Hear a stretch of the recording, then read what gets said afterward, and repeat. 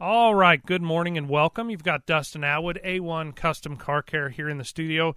This particular topic is as a request from Kyle Wyatt. He has always talked about, especially this time of the year, about travel preparations. And I've done a few different shows on this, but specifically this is something he was asking for. So, of course, if Mr. Wyatt asks, we deliver. So we are going to talk about tips and tricks and different things to look for and things to do before you travel. And I cannot stress this enough. As from experience, I have had failures at this. I've had some wins and successes, and I'm sure some of those story times will show up throughout the show today. But the main focus is hopefully to provoke some thought before you get in the car and drive, several hundred miles, if not thousands of miles, that you're prepared or you're hedging your bet to make sure that if there's some run-of-the-mill situations that happen, you have some kind of plan of action before you're trying to figure it out on the side of the road. I've done a lot of traveling. We do a lot of traveling still. We normally take many trips throughout the month to St. Louis, which is right about 200 miles for us. And you have what I consider local cars. And local cars are going to be your under 50-mile radius. And you can get away with a whole bunch of neglect with a car that you keep in a 50-mile radius. So what does that mean, and what in the world am I talking about? Well, the bottom line is once you kind of reach out past that 100-ish mile mark, the 50 to 100-mile window, is where you see whether you have been caring for your vehicle or you haven't been. Now, there are going to be situations that are unforeseen where things just sheerly break. But most of the time, that's really where, if you've not been maintaining your vehicle, you're going to see what system that has been neglected, and it's going to rear its ugly head just about the point that you're too far away from home to phone a friend and then be there in 20 minutes. So that 50-mile radius is what I consider local cars. So if you have an older vehicle that hasn't been super well maintained, hasn't been in for service multiple times a year, you're going to think that car is a really good car in that 50-mile window. Where it shows that you push it out is that point that we've already talked about. And we're going to talk about some of the things that if you're able to do it yourself or you have some experience under your belt about things to look at or some education, or you've got a family friend or a trusted facility that takes care of it, that's where that expertise is going to pay off, is past that 50-mile window. So some of the basic stuff, and I did a little bit of web, running around before I started to write this show, and the very number one thing on most sites was catch up your backlog maintenance. Now, we have a digital vehicle inspection. When you come in, we do a vitals evaluation, and I attribute that basically to, like, every time anybody ever goes into the doctor, they're going to check your basic vitals.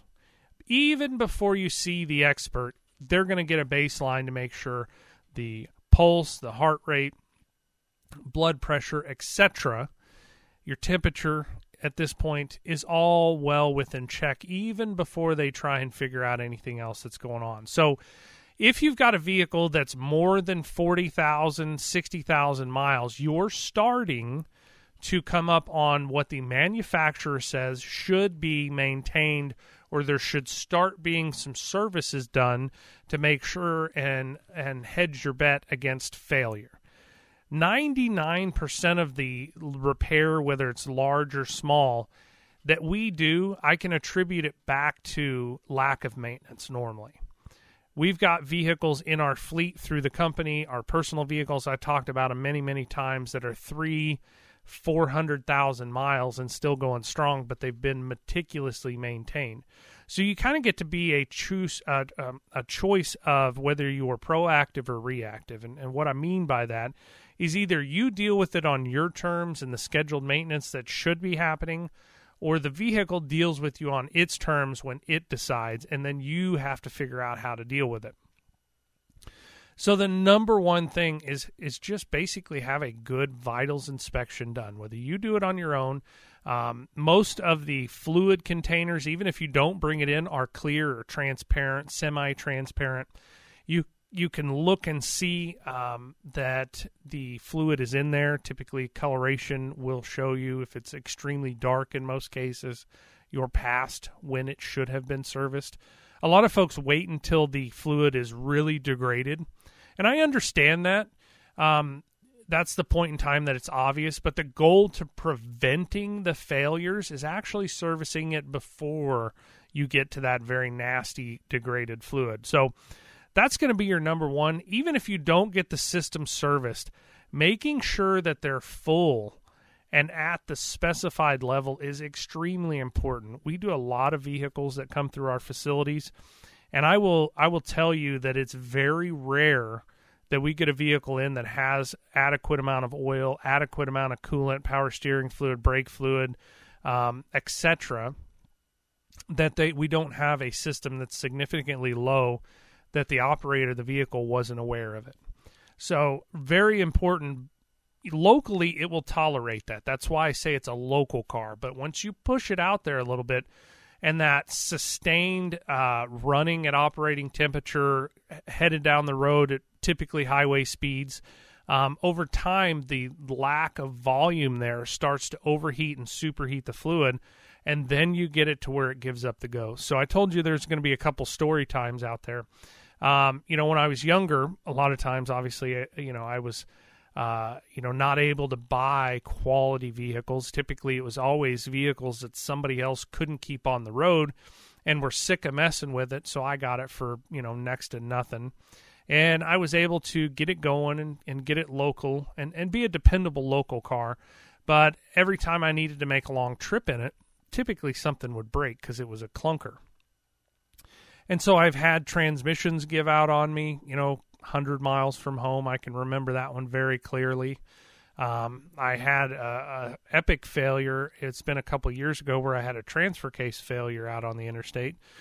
So it does happen, but I want to hedge my bets against it, especially on some of the easier things. Tires is going to be one of your number one failures that give up the ghost, and it may be your fault or not your fault. What I mean by that is, maybe the tire was really bald. We have a lot of folks that come in, and during our vitals inspection, we will find tires that the customer had no idea that they were in the condition that they were in, and our role is to be the communicator between the car and the customer. Hey, this is what's going on with your vehicle. With the way cars are built nowadays, they really hide a lot of that, so you may have significant tire wear on the inside of the tread of the tire and not be able to see it on the outside. It may look brand new. Now, those are signs of front-end issues or alignment issues, so definitely want to make sure you're proactive on that side of it. And sheer age of tires. Those are all very important. One of the biggest ones that I see is inflation. And when I talk about that, especially when the temperatures really start to creep up there, if you run an underinflated tire, it allows the tire to superheat, or it gets very, very hot, and that's where you get the blowout failure. Now, the worst part about a blowout, and the blowouts are bad enough, is that you are stuck on the side of the road in a pretty unsafe condition, typically with traffic whizzing by. And then you get out. Hopefully you have a good jack. Hopefully you pull to a safe area. I struggle with this fact, but it's reality. Nobody should ever drive on the rim. You just shouldn't do it. However, if you're in an unsafe area at a very slow and easy pace, you need to drive it to an area that is safer to change that tire. It's been several years ago. I had a loved one had a flat tire out on James River, and they were actually pulled over in the median. And so they called me. I was able to get there in a pretty quick amount of time and to change the tire. I was like, okay. So I show up there, and I'm like, I'm not changing the tire right here. And so I waited for traffic to slow up, and I drove it very slow and carefully. It did not ruin the wheel. But even if it had, it didn't matter. It wasn't worth changing the tire in the location that they were at. And I got them to an off-ramp, and I did the tire service on it and got them in and got it taken care of, new tire, etc. But the reality is, even if it had cost them a wheel, it's not worth changing it in a situation that puts you or exposes you to even more risk than what you normally have. And I'm going to talk about it a little later in the show, but they have some equipment out there that I strongly recommend, and I've kind of got a top 10 list of your emergency stuff. They have a boost box or a jump box that in case your vehicle doesn't start, you can get it going, that are equipped with what I call wigwag lights. And anybody that has been in roadside service knows that that's the alternating yellow and white, typically distress lights that a lot of your service or construction vehicles have. So it's anything you can do to draw attention to yourself to make sure that people do move over, give you some space, and aren't changing a tire in an ugly, ugly space. But a lot of times you can head that off, by making sure the tire's inflated correctly. Check it every time you stop. I've gave this tip many, many times that when I stop for fuel, one of the things that I do is I put my palm on the sidewall of all the tires. And I want to make sure that I don't have one that doesn't match the rest of it, because if it's low on inflation, it will have excessive heat in there and you'll feel it and hopefully head off a problem before it happens. We do need to step into a break, and we're going to. When we come back, I'm going to continue with some of the tips and tricks and things that you need to be looking at if you plan to do some traveling this season. All right, welcome back. You've got Dustin Atwood, A1 Custom Car Care. I know I'm beating tires to death, but that is one of the biggest things that give people fits. I've stopped and helped I can't tell you how many people over the years, and I get in there and they don't have a jack or they don't have a lug wrench or the spare is there or not, or it's inflated or it's not. Those are all things that on the side of the road, you sure don't want to be figuring that out there. So that's why I'm provoking this. If you're capable of doing the checkout, do it. Don't put it off. Don't forget about it. If you're not and you've got a service center, take it to them and have them do it. We do a lot of pre-trip inspections at our facility. That's a big thing. Make sure you ask whoever you bring it to, hey, check my spare for me. Okay, check my tire pressure, et cetera, et cetera, et cetera. Be vocal about these things. Don't assume that everybody does the same inspection, because they don't. So please, the other thing is the date on the tires. There is a date on the sidewall. The first two numbers are the week, and the second two numbers are the year. Any of our folks should be able to get that information for you. Sometimes it's on the inside sidewall, so it's a little bit of a pain to find it. But you definitely don't want 6-8 years as your life expectancy. I'm not taking a several 100-mile trip on 8 to 10-year-old tires. I'm just not doing it. Especially because typically when you're taking that trip, you have excess weight in the vehicle. And that's where you really stress that tire out, and you find out that it is too basically dry rotted, if you will. And then the tire unloads. And then you're down and out, and that's never any good. The next part of it, I'm going to get into overheating. It's less of a thing now, honestly. The cooling systems are much better than they used to be. However, here's my but coming in there. The engines will not tolerate an overheat. We are seeing an epidemic amount of engine and head gasket failures because people pushed them too far, and now they're consuming coolant or completely static locked and causing an issue. The modern vehicle is a product of less weight, less displacement, which is basically how big the engines are, and more power and performance. So those are all wins in that category. Where the trade-off is they're much less robust than they used to be. So what does that mean? When you were a kid, you could run a vehicle low on oil, you could run it hot a few times, and you really didn't damage it very easily. One overheat, one low on oil, you will have some significant problems. And I mean in-your-face problems. And that's a huge, huge deal. And an engine nowadays is multiple thousands of dollars, and it's not getting any cheaper out there, okay? So where do you typically, or how can you head it off? Just checking the fluid on it helps tremendously. I see cars come in all the time, low on coolant, and then you get in a situation where I'm talking, you're running around local, oh, this thing hasn't had any problems. But you continue pushing it for multiple hours out at highway speed, the lack of capacity starts to not be able to transfer heat adequately because you're low. You don't have as much as you did, or you should have. And then you get in a situation where you get in a traffic jam for some reason, whether it's construction, an accident. I can go on for days about sitting out on I-44 here. So I've already got the cooling system running at max temperature. I've got the extra air running across the radiator because I'm at speed. And then I shut it down in bumper-to-bumper traffic. And then hopefully your awareness is that you don't tailgate the vehicle in front of you.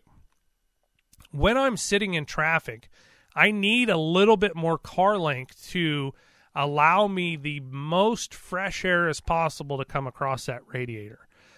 If you get in a situation where it starts to overheat, and even if you see an area, I'm going to try and make it to the next exit, I'm going to try and make it to the side road, I'm going to et cetera, et cetera, et cetera, you're really rolling the dice big time. You have got to pull over and shut the car down and let it cool off. Hopefully you have some reserve water in the vehicle. You do not want to take the pressure off the radiator at that time, whether it's at the radiator or the overflow tank. It will flash boil and burn you severely. Not only that, you lose your thermal transfer fluid, basically, because it boils out of the system very, very rapidly because it's under pressure. That's how they allow a vehicle to raise the boiling point, by the way, is they use the pressure of the cap to raise the boiling point up so you can run at 200 plus degrees and the coolant or water in there not boil. So what do I do in this case? Well, obviously it depends on how much I have. If I have excess water, say I get to a gas station or something, I don't want to pour cold water right into the cooling system because it'll thermal shock the internals of the engine, and it's no different than, I'm sure, of course, maybe this is going to show my age a little bit, but, before K-Cups and the Keurigs and 1 cup and blah, blah, blah, the old, the coffee carafe, it typically had a heater on the bottom of it to keep the coffee warm. If you take it out hot and you shock it with cold water, what happened? Well, it immediately shattered that coffee pot. That same thermal shock will happen to the engine. So if I've got a hot engine, I don't use a water spigot and pour it directly into the engine. What I will do is run it through or over the front of the radiator area to give me that boost on thermo transfer and pull the heat out of the antifreeze or the coolant to get the engine to where it's cycling better and running cooler antifreeze back into the engine. So externally is where I'm going to run it over top of the radiator, or if it's in a hose, I will make sure that it goes through the fins. I don't want it on the block, so please be mindful of that. If you don't know what you're doing, don't do it. Call somebody, as bad as that is, waiting on roadside service. But we're trying to prevent some of this and allow you a little bit of a game plan if it does happen. So if I have water bottles or jugs of water in the car, hopefully you do, I will run that over the vehicle with the engine off, trying to pull as much heat out of that antifreeze as possible. Once I get it cooled down and there's no longer pressure on the system, which can take an hour, maybe 90 minutes, somewhere in there, depending on ambient outside air temperature, that's when I'm going to start trying to introduce or check the level on the cooling system. At that point in time, then you've got a little bit more flexibility if you do need to drive the vehicle further. So very important do's and don'ts. If you have any other questions in that, please call one of the stores. It is not a It's not a coaching of how to fix your own car, but if you're in a situation, we can talk you through that. A lot of times our recommendation on an overheat, I'm going to say 99.99% of the time, is you get it towed into the shop, because it's much cheaper to get a tow than it is to pay for a head gasket or an engine replacement, depending on how severe the situation was. So very, very important. One that dovetails into that same category, and in the day and age that we live in now, pretty much everybody wants to make sure the air conditioning on their car works well. Okay, and I really should probably do a whole segment on this, but I'm going to try and cram, 10 pounds of this in a 5-pound sack here. So I typically want to do an AC check every year on my vehicle before AC season really ramps up. Why should you do that? Okay, the whole end-all, be-all behind this is your AC system will lose a little bit of Freon. Freon's not really the right word. That's R12, and that's copyrighted to that. Let's go with 134A refrigerant in most cases. As you lose the refrigerant, you will lose a little bit of the oil that is so critical in that system. And you may think, it doesn't cool quite as good as it used to. I'll worry about it later. Well, you're running that system low on oil, and then you get a catastrophic failure. And I'll tell you right now, nothing with air conditioning is really super cheap when the word catastrophic failure comes in there. So I'm trying to prevent those catastrophic failures. So what we do is we bring it in, we assess the pressures, what's going on, how the system's functioning. Not always is a system not functioning because it doesn't have the proper amount of refrigerant in it, by the way. I literally had one this last week. My head tech at Fort Street was looking at the system. Was doing some really weird things. Guy had bought the vehicle from somebody that he knew, previous owner, and we weren't getting the fans to work correctly. So we were doing some investigation. The cooling fans are extremely critical for the air conditioner to work correctly or not. And what he was having an issue with is the low-speed fan wasn't working at all. Somebody, for whatever reason, and honestly I see this a lot, had removed either the fuse a lot of times, or in this case, the low-speed cooling fan relay was gone. Wasn't even in there. Why somebody does that and doesn't replace it with a new one, I will never understand that. I really won't. Evidently, whoever was working on it had no idea what they were doing. May have been why they sold the vehicle so cheap.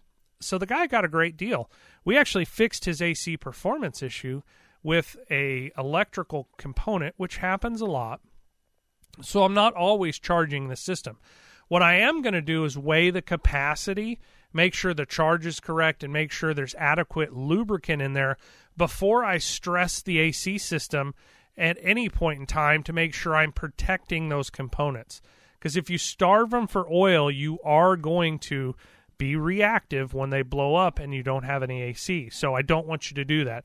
So get it checked. If it's not quite as good as it used to be, it's pennies on the dollar to get it assessed and make the recommendations from the technician versus waiting until it self-destructs. So very, very important. We are down at the bottom of the hour. We got roughly half the show done. We got plenty more tips and tricks for you after the break. All right, welcome back. You've got Dustin Atwood, of course, here in the studio, hoping to try and get you through a summer where you don't have any breakdowns, especially if you're traveling, because nobody on vacation with the family, with the pets, with all the stuff and the places you got to be has time for a breakdown.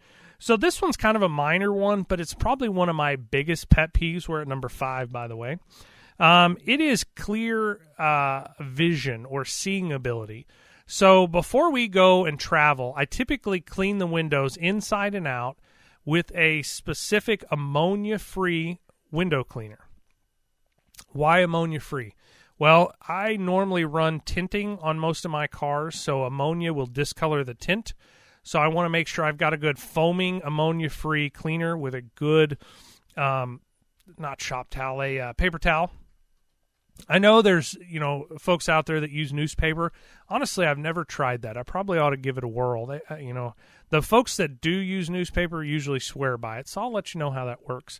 But I want to clean the windows inside and out, the mirrors, inside and exterior mirrors. It's amazing when you clean the mirrors and just take a brief moment. I tow a lot, trailers of different kinds, and being able to see behind me when I'm backing is so important. So having good, clean mirrors, I won't say I do it every week, but I bet I do it a couple of times a month. Now, it never ceases to amaze me how much better I can see after I do that, even in lane changes. It's not just if you're pulling trailers, that it makes such a huge difference, and making sure they're adjusted correctly, and the windows, of course. And then every time I stop for fuel, typically I will plan, or I will stop places that do a good job with the wash containers that are next to the pumps. So a lot of times I'll try and stop because I'm driving trucks most of the time. I like to stop at truck stops because certain ones will have the very long extended handles for the window scrubber and squeegee. I really prefer those. I don't really care what the fuel price is when I'm traveling. I do, but I will pick a place over that versus a few pennies on fuel. And then I want to pick a station that is a very busy station because I want fresh fuel. I don't want fuel that's been sitting in the tanks for a long time, because a lot of times you're buying water at that point, and nobody, anybody that's ever driven anything that's got water in the fuel, typically it doesn't drive anymore. Back in the day with carburetors, it would run crappy and backfire and all that. Fuel injection won't tolerate it, so normally you're getting towed in. While we're talking about fuel, especially when you're doing hundreds of miles and then fueling, you don't want to run the fuel tank down past a quarter tank. The fuel is very important, but there's an electric pump down at the bottom of the tank, and the fuel is a coolant for that pump. And being submerged inside fuel is very important. So if you run it down till the gas light comes on, or you significantly are always on E and you're putting like $6.23 at a time in your gas tank, you're shocking that hot pump that has been exposed and not had the coolant around it with cool fuel out of the tanks in the ground. So back to our analogy earlier about an overheat, same theory applies, that you will shock that pump, and a lot of times you will go to start the vehicle after that and it won't start, and you have killed that pump right there, and then you're stuck at the gas station. For about the first 10 years of my career at Fort and Sunshine at the A1 Custom Car Care, there was a come and go right there basically in our parking lot. Now they've built a giant come and go on the same intersection, just catty corner across Fort Street there and on the other side of the road. But my point being is I lived right in front of a gas station for almost a decade. And so the amount of no-start and fuel pumps that died right there in front of me was unbelievable. And I don't want you to be that person. It costs the same amount of money to drive a vehicle on a quarter tank as it does to drive it on E. You're not making money, saving money, nothing. It's the same exact amount. So you don't want to run it past a quarter tank. On top of that, so we made a trip to St. Louis and back yesterday. Coming home, I think it was mile marker 145. They're doing construction only on that side of the road. They're repairing a bridge there is what they're doing, and they've got it, neck down to one lane. Everybody knows what that does. It backs up traffic tremendously, and instead of, breezing through there in 5 minutes, it takes 45 minutes. Well, in that particular area around mile marker 145 on I-44, there's not a lot of fuel stations there. So if you're running on E and you think, I'm going to push it to the next stop, which is, probably 20 or 30 miles, you get in a situation that if you get stuck in gridlock, you run out of fuel. Well, ain't nobody got time for that, and it didn't save you any money, not to mention the shortness of life on your fuel system. You really don't want to be sucking the bottom of the tank anyway. There are debris and particles in there that are fine until you start sucking the last little fumes out of that tank, and then you get that into your fuel system, which compounds the problem. This whole show is about how not to have problems. So we're trying to head some of those off. If you have young drivers, I encourage all of this information to be pushed out to them as well, not only for a trip check such as what we're talking about now. One of the other things, we're at number 7, is your brake performance. Springfield's a pretty busy place. We do have people that come to Springfield for different farm fests and rodeos and different things from outlying areas. I've had many people over the years make it into town and basically get here, and the brakes are just grinding to beat the band. And a lot of times they're pulling trailers, and so they're over a barrel. I have to figure out a way to get them in there to get them back on the road. You don't want to be that person out there trying to find a service center that you're not familiar with and hoping that they're going to get you in and get it taken care of. So just having a good visual inspection. If they've been doing something funny, I assure you the longer you push it, the more expensive it's going to cost, and I don't want that for you guys. So a good standard brake inspection. Number 8 is going to be starting and charging systems. You really can't foresee sometimes when an electrical component will go out. I know you don't predict when you go into the bathroom and you flick the light on, then the light just burns out right in front of you. That's kind of the similar thing. It can happen. However, there are telltale signs that if you have the right equipment and you've got the right skilled people checking and running that equipment, they can say, hey, you've got such and such cold crank amp battery in this vehicle and it's putting out, a third less. That's going to be a red flag for me. Reserve capacity is something a lot of people don't talk about or check. That's where you leave the key on listening to the radio for like 2 minutes and then all of a sudden the battery smoked and didn't give you any warning. You can also check the AC ripple, and I'm getting a little technical, but these are all important things. You can also check the amperage output of the alternator. Those are all things that we have the equipment and we do that you won't get at a big box parts store with the little code thing that they use in the parking lot. So a lot of big box stores say, hey, we do free starting and charging system checks. I'm not saying that that's not an adequate service. It is. It's a very basic service, and it doesn't go far enough, in my opinion. Not even in my opinion, in my experience. There's a lot that lacks to be discovered with those little tools that I will be able to see a problem much sooner than they will. So, for instance, they may be able to say, oh, yep, this or that's okay, but if you have too much amp draw from the starter and you get stuck, out on the turnpike somewhere, that's something that we would have saw sooner. These are all things that you can do as well. If you go to start the vehicle, you're going to know this vehicle even better than I will, because typically this is going to be your vehicle you drive day to day. If it sounds any different, even if it does it 1 time or 2 times, you need to keep that on your radar and be heightened sense of awareness that, hey, we may have something going on, because it'll show. And a lot of times I'll hear it. I'll get in a vehicle and it'll slow crank, or it'll have some starter drag in there, and I think, something's going on. I'll go talk to the customer, and they're like, it may be doing something different, but it happens over time, so they forget about it. Well, don't forget about it, or it will leave you stuck somewhere.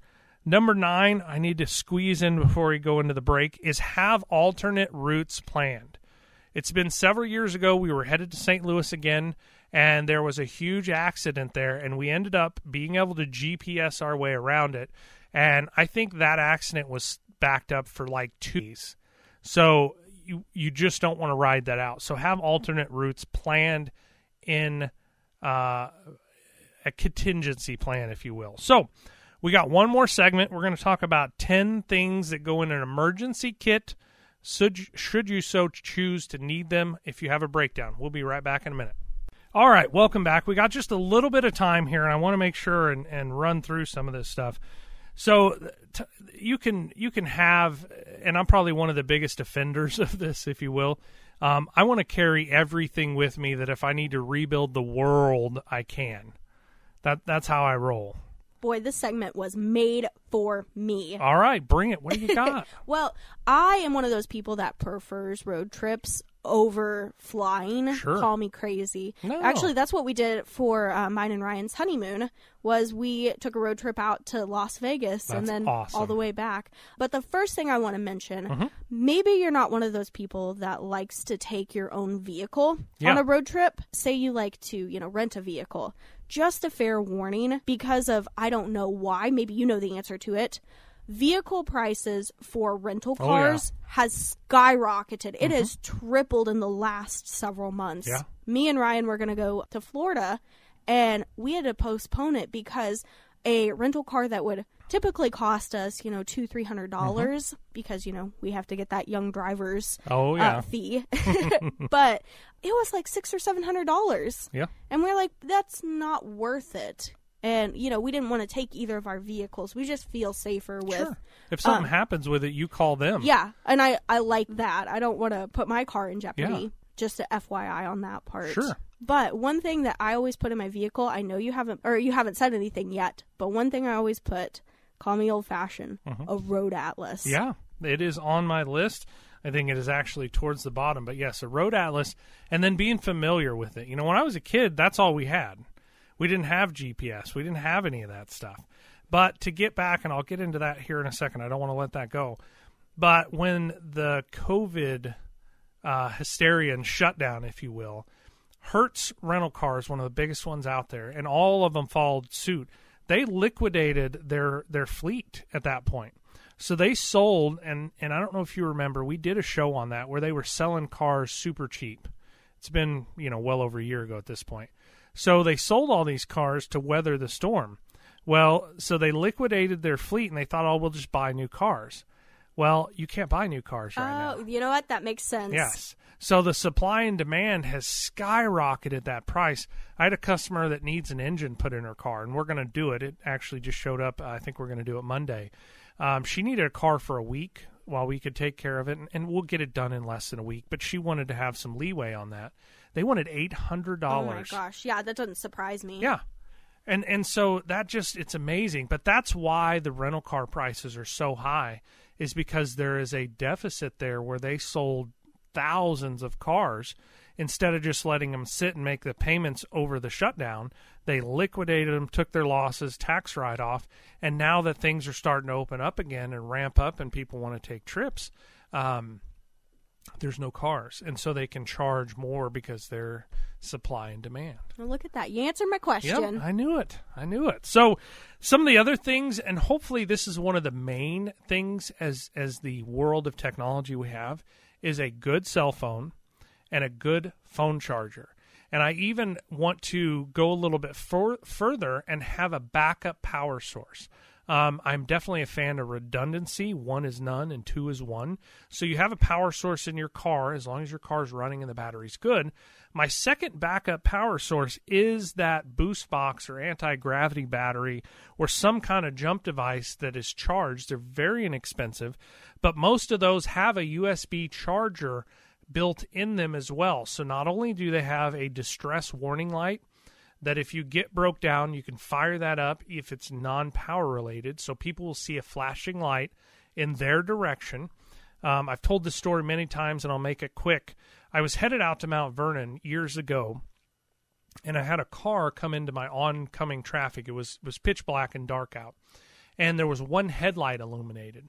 And what had happened is a couple of very, very large horses had got out and in the road, and the gentleman had hit one of those horses, and it was in the middle of the road, and he had veered off with the hood up on the windshield and only had one headlight. So other than that, I wouldn't have been able to see him or avoid him. So we avoided the collision, and I got out, and thankfully I had a stream light with a strobe feature. Now, in the beginning, while I was trying to flag traffic down so nobody else had an accident, I had just the flashlight on and was flashing it around, and nobody yielded. It was very close calls. I switched it over to a strobe feature, and then people started to yield. So having some kind of an alternating light source or something different will get people to notice you to where they don't add to the problem. Or God forbid, something happened and you have a fatal collision at that point. So you want to make sure and get away from that. So you want to be able to charge your phone. So that one tool, and they're less than $100 now, will do an amazing, amazing job. Read the reviews. Buy the best one that you can afford. Don't buy the cheap one. I want to have a first aid kit in there. I want to know how to use some basic first aid. I can't tell you how many times, I got little ones. They're not so little anymore, but a first aid kit has saved my bacon from minor scrapes and bruises to, God forbid, something big happen. A good flashlight In addition to the work light that is on your boost box or jump box, I carry a tire inflator with me all times now.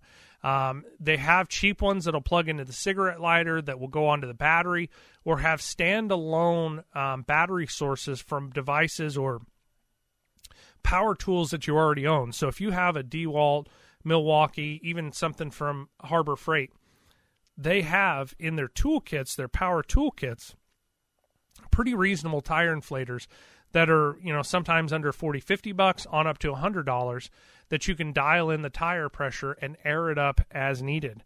A good jack. We've got a member of our family that's going away to school.